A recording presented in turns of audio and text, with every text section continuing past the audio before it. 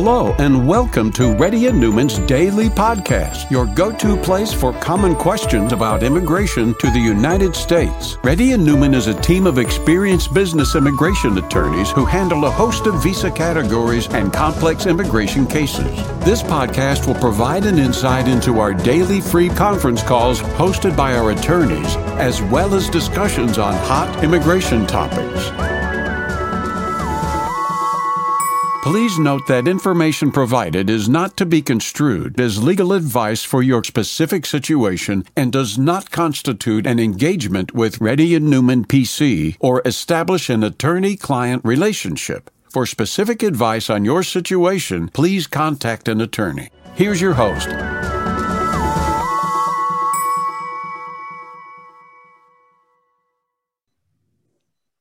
Yes. So thank you for joining, everyone. This is our daily immigration conference for Reddy and Newman. I'll be filling in for Rahul today. My name is Rebecca Chen. I'm a partner with the firm. And we do have a queue already. And I think Gayatri will identify you, call your name when it's your turn to ask a question. So Gayatri, you can go ahead. Hasini? Hasini?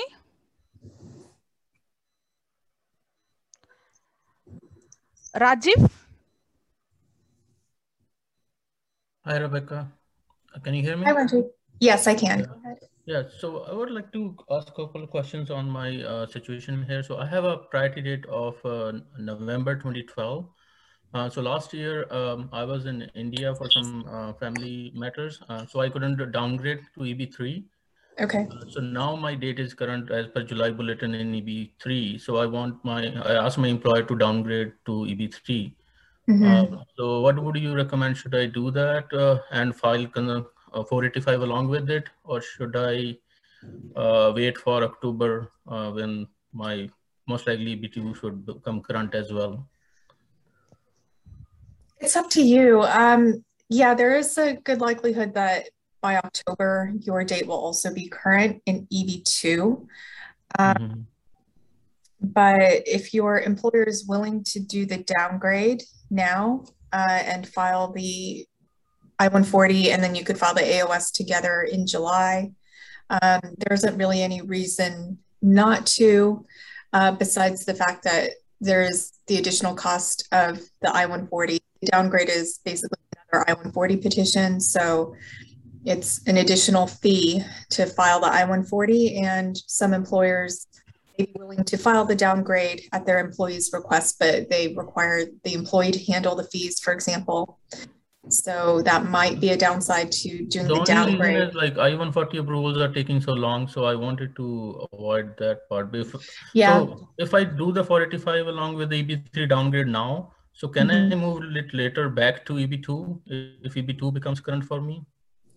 You can. There are a couple ways to do that. One is to interfile. Basically, you send a letter to USCIS telling them that you have a pending I-485 in the EB3 category, and I'm current now in EB2. Can I have my pending I-485 basically move to the EB2 category?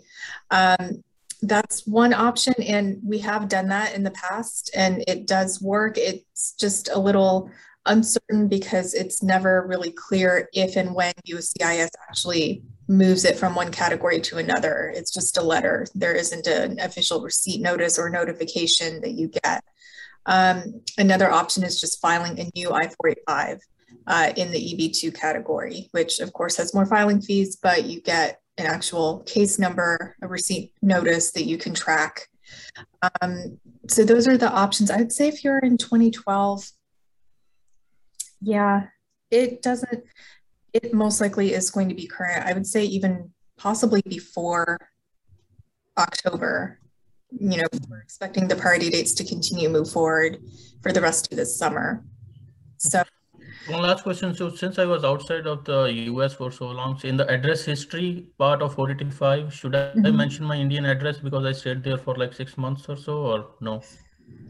If it was a prolonged period of time, 6 months or so, I would probably include that in your address history, residing there. If it's just a trip, like a vacation for even a month or so, and your home is still here in the US, usually you don't need to, list every vacation or trip that you went on. But 6 months is a pretty prolonged period. I would probably include that in the residence history. Okay, thank you. Sure. Gayatri, do you want to go to the next question? Pavani? Hi, Rachel. I'm Pavni. So I have my priority date, I-140 priority date on 2012 March, but we moved out of the country in 2014. And we are still out of the country. So we are planning to come back. And I wanted to know if we would still fall under the H1 cap of lottery system. If we get a job in the US, do we need to file it under the lottery system, or can we bypass that? That is my first question. And my second question is, since we have been so long outside the country, how does it affect my I-140? And like the other person said, I haven't updated the address in I didn't update the AR11 form for address change. It's been almost 7+ years that we have moved out of the country. Yeah, that's okay. The AR11 is more for pending I-485 applications or other applications like that, where USCIS is going to send you notices like your fingerprint notice, and they need your updated address in order to do that. So I wouldn't worry too much about the address change, but yeah, by virtue of being outside the US for so long, technically your I-140 can still be used to support an I-485 application if the I-140 petitioner is willing to sign the I-485J supplement, confirming that they still have this job offer for you. So that's the first thing you would need to confirm with that company. Then, of course, the other thing, you need to be in the US in order to file the adjustment of status, which means getting the H-1B first. If you have been counted in the lottery already and actually been in the US in H-1B status for any period of time, you do not need to go through the lottery again, even if it was several years ago, like it was in your case. So you don't need to go through the lottery again. If you have the I-140 approval, you can request a 3-year H-1B, but that also requires the company's cooperation to file the H-1B application for you. And the main hurdle right now is getting the visa stamp from a consulate once you get that H-1B approval notice. So it's possible, but yeah, there are a few steps along the way. If you haven't already, I would definitely reach out to your I-140 petitioner, see if they are willing to still have you work in the US and file the H-1B and the I-485 supplement for you. So if I change the employer, or if I go to a new job, the one who has not petitioned my I-140, what are the implications over there? And also the other thing is, since I'm in India and say it becomes current for EB2 priority dates, and if I'm still in India, is it still possible to apply? For I-485 or not? So you can't really file for the I-485 when you're outside the US. The way that you apply for the green card when you're outside the US is through the consulate, which we normally don't recommend unless it's absolutely necessary, because you cannot come back to the US because of some prior immigration violations or something that doesn't allow you to come back. We always do recommend for employment-based to file the adjustment of status from within the US if you can, because it's a much smoother process. Even pre-pandemic, the consular green card application was very complicated and could take a long time. It's even longer now with all the consulate backlogs. So we don't recommend filing through the consulate for the green card.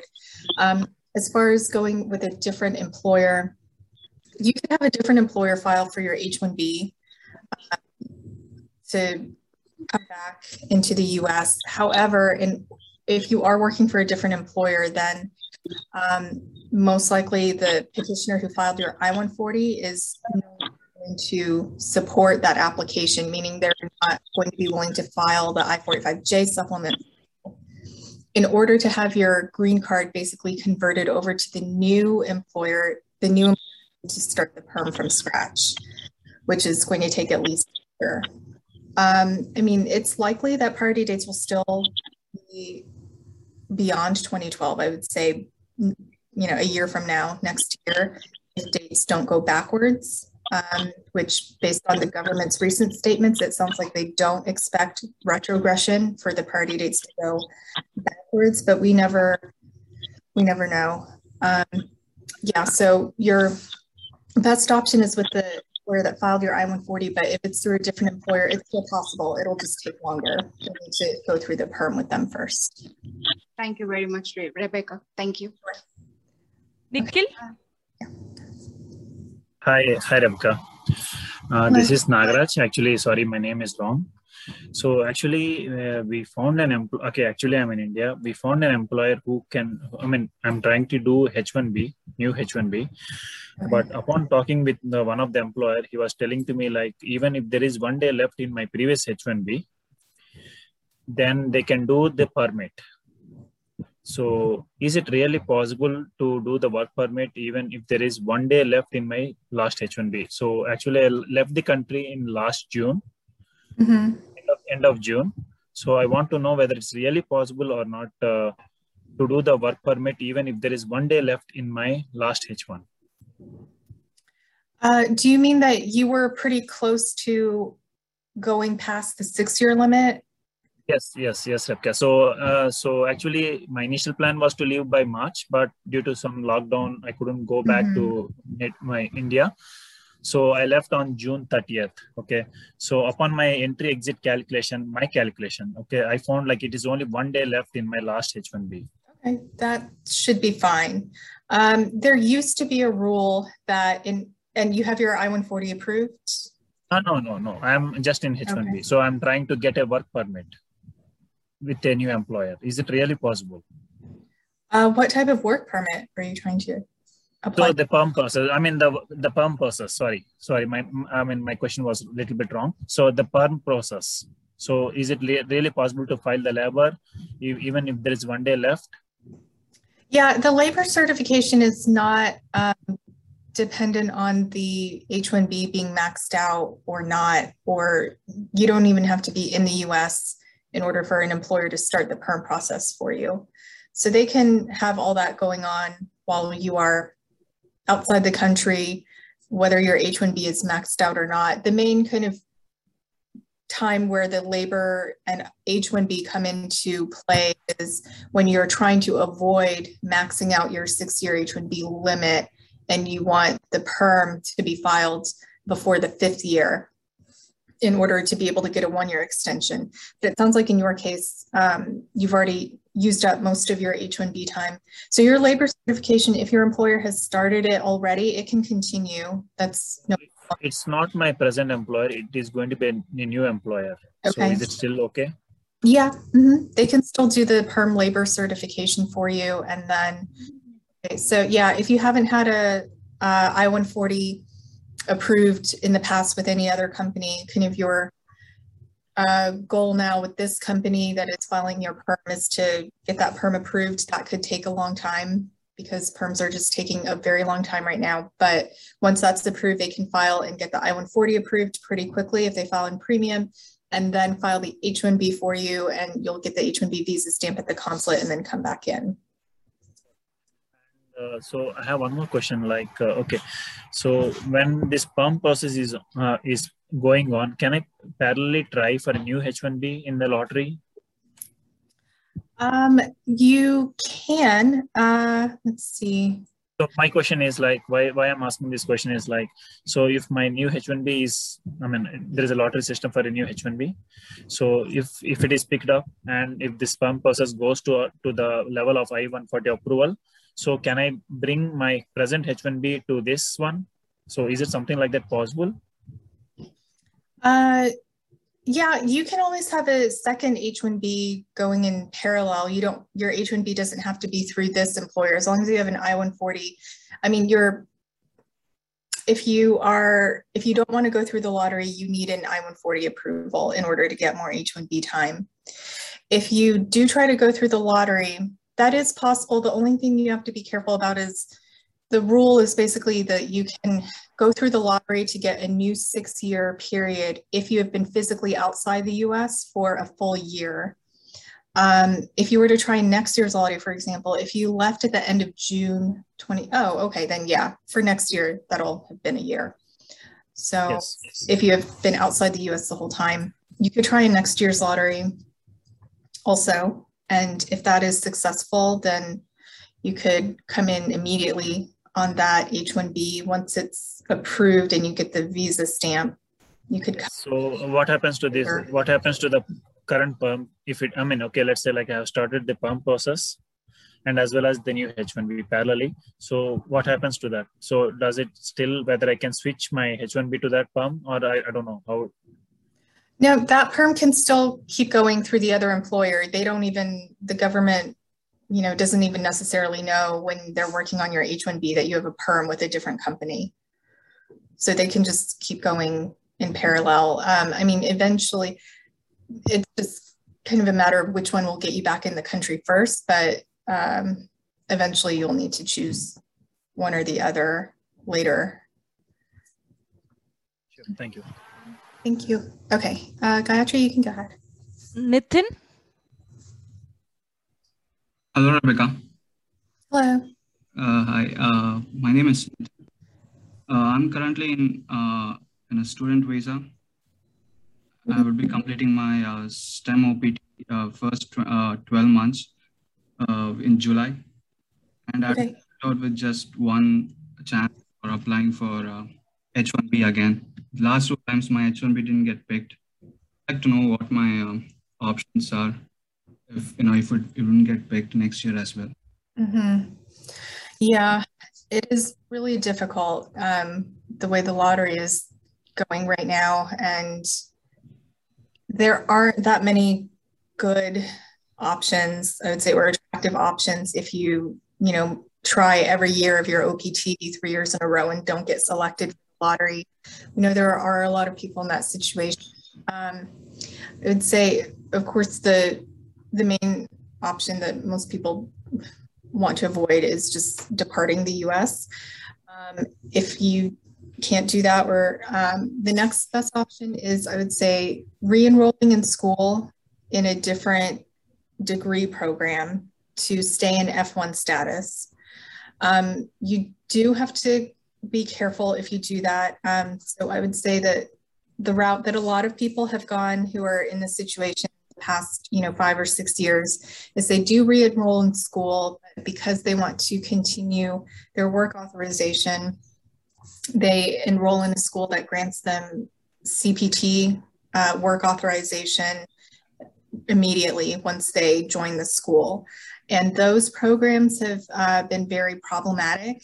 We have seen the government, we know that the government, USCIS and the consulates are aware of them, and they have targeted people and given people a hard time if you've used those day one CPT programs, because it's, even though they're granted by the school, they're very misleading because they're probably, not really authorized according to the F1 regulations.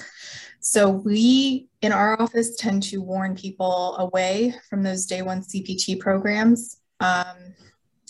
It's a personal matter for everyone to decide whether to take on that risk. The alternative to not using CPT would be to just enroll in another degree program, preferably one that's a level higher than the one you just completed. So if you do that and then finish your first year in that program, you are eligible for authorized CPT, like valid CPT, after the first year of the degree program. So you could start working then. And then if you've gone up a degree level, you're eligible for more OPT time eventually. But we know that, there are issues with that option also. It's not everyone is able to pay for another degree program and spend a year just in school without working. So unfortunately, those are kind of the main routes right now.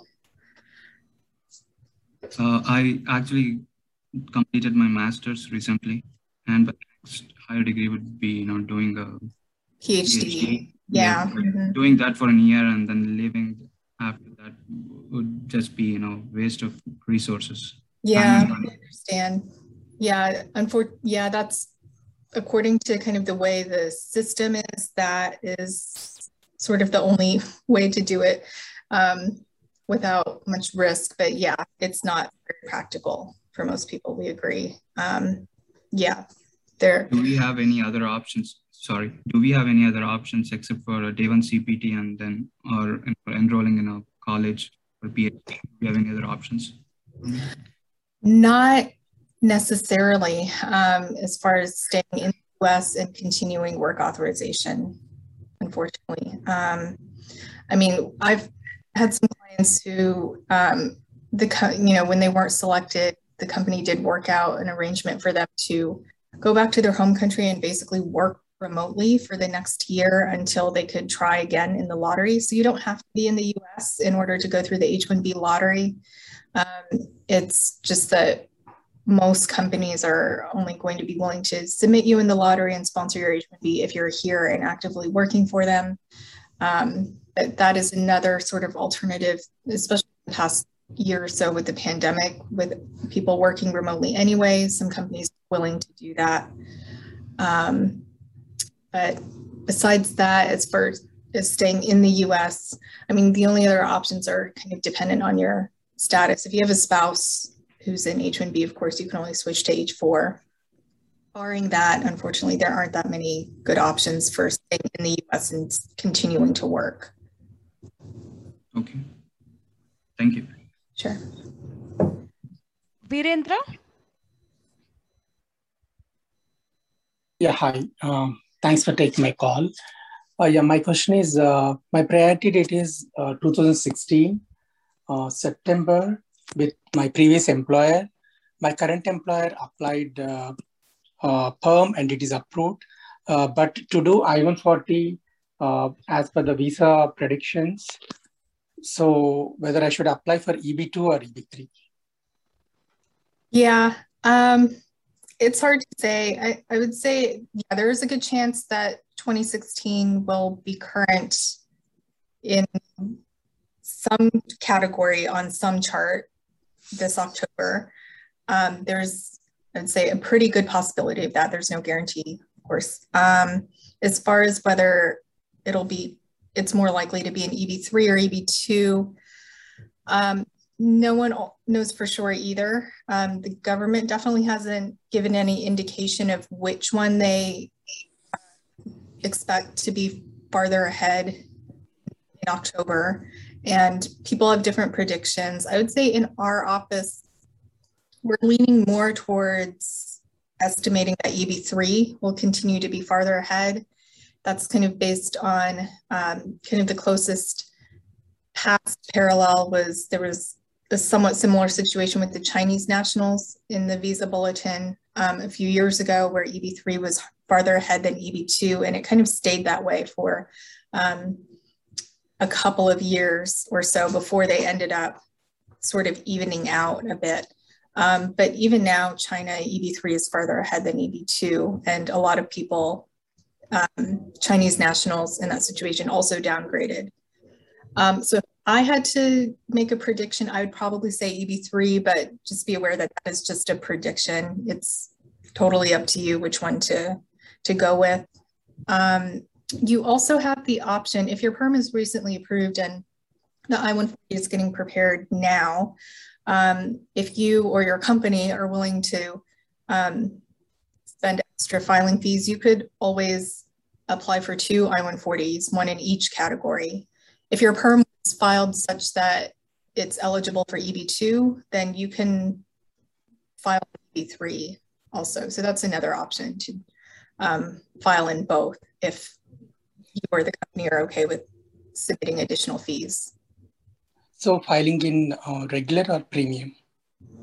So if you do file 2, you can file the first one in premium processing. The second one, initially you'll have to submit it in regular processing because they don't accept, that'll still be considered even if the second one is an EB2, it's not really a downgrade in that situation, but anytime you're filing a second I-140 based on a previously submitted perm application, USCIS won't accept it initially in premium processing. You'll have to file it in regular, and then you can try to upgrade it later. But the first one, based on like a newly approved labor, the first I-140, no matter what category it's in, you can always file that one in premium.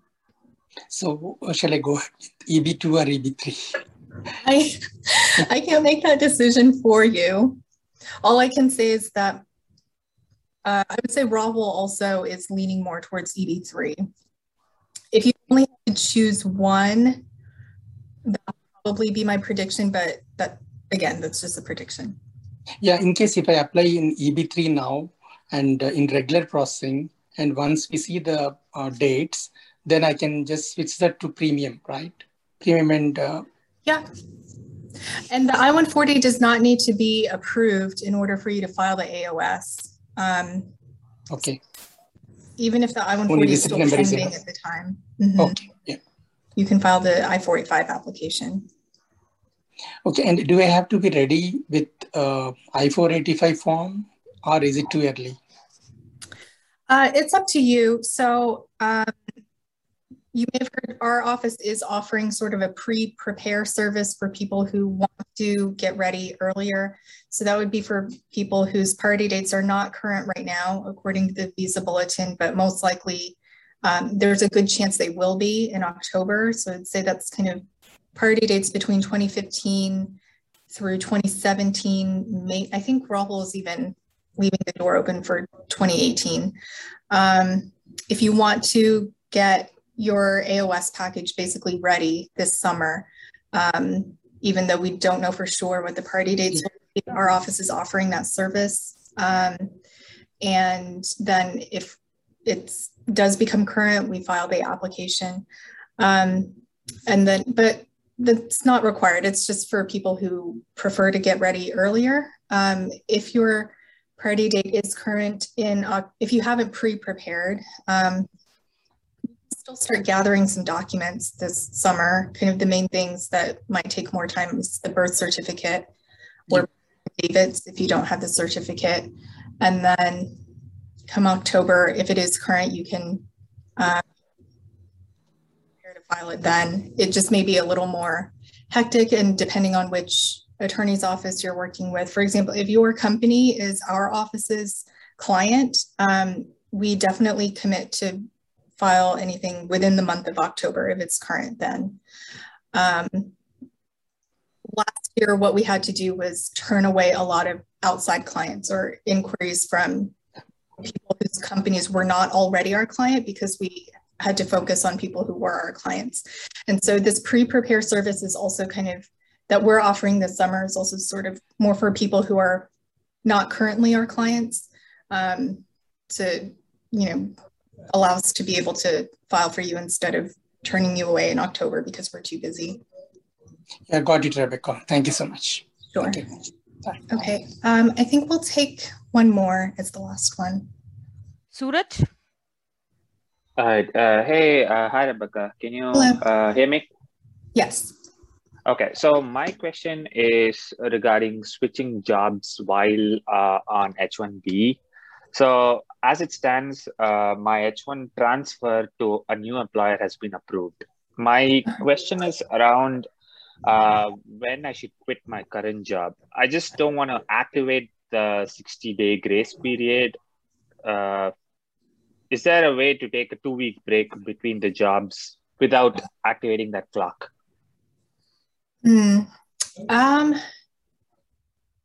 That's a good question. Not that I'm aware of, technically. There isn't really a provision that allows for H-1B workers to be unemployed in the US unless you're in that 60-day grace period without being considered out of status. But I would say in your situation, if you have the transfer approval already, that means you can join the new company immediately, or at least whenever the new company is ready to onboard you. You don't have to wait for anything else from USCIS's side.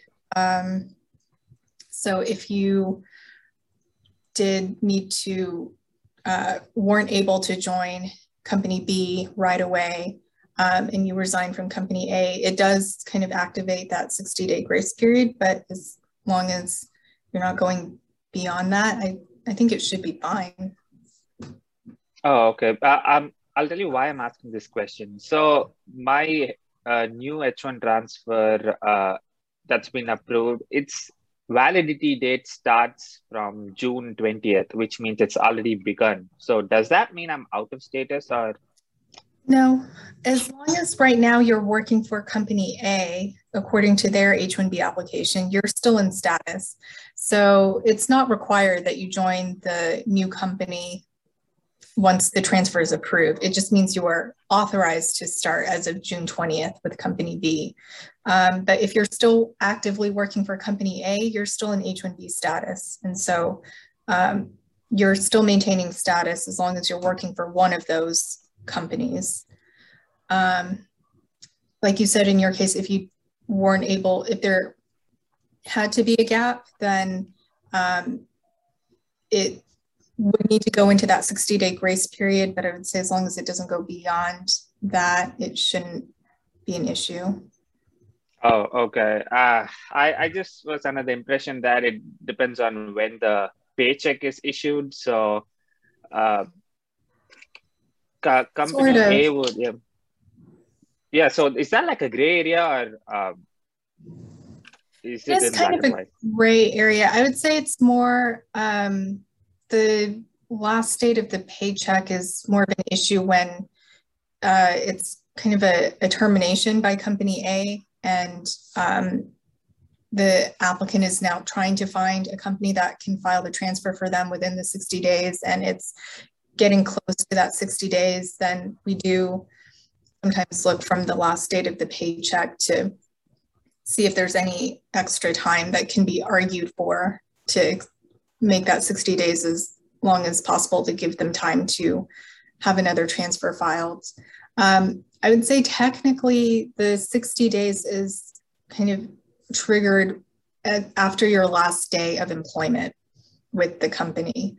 The day that you're no longer with an employee from the company is when the 60-day grace period starts. That's not always the same as the last date on the paycheck, because depending on the company's payroll schedule, you might still get your last check in the mail 2 weeks later after your last day of employment.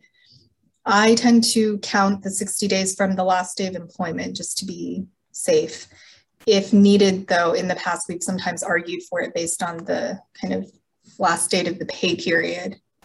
But I try to avoid that unless we have no other choice. Okay. All right. Then worst case, I just activate the 60-day period. I just need a 2-week break. I just thought it makes sense to take a break before I join a new employer. Okay. Yeah, that should be fine. It would be considered in the grace period, though. Yep. Okay. All right. Thank you so much, Rebecca. You're welcome. Okay. So I think we are closing the conference here for today. The next one should be tomorrow afternoon at 3:30. Is that right, Gayatri? Right, Rebecca. Okay. Yeah. And Rahul should be on the conference tomorrow, I believe. Thank you. Thank you for listening to Reddy and Newman Daily Podcast. We sincerely hope that you've taken something valuable out of it. Don't forget to subscribe and leave us a review. For more information, or if you want to make an appointment, check out our websites, rnlawgroup.com and immigrationgirl.com. Have an awesome day.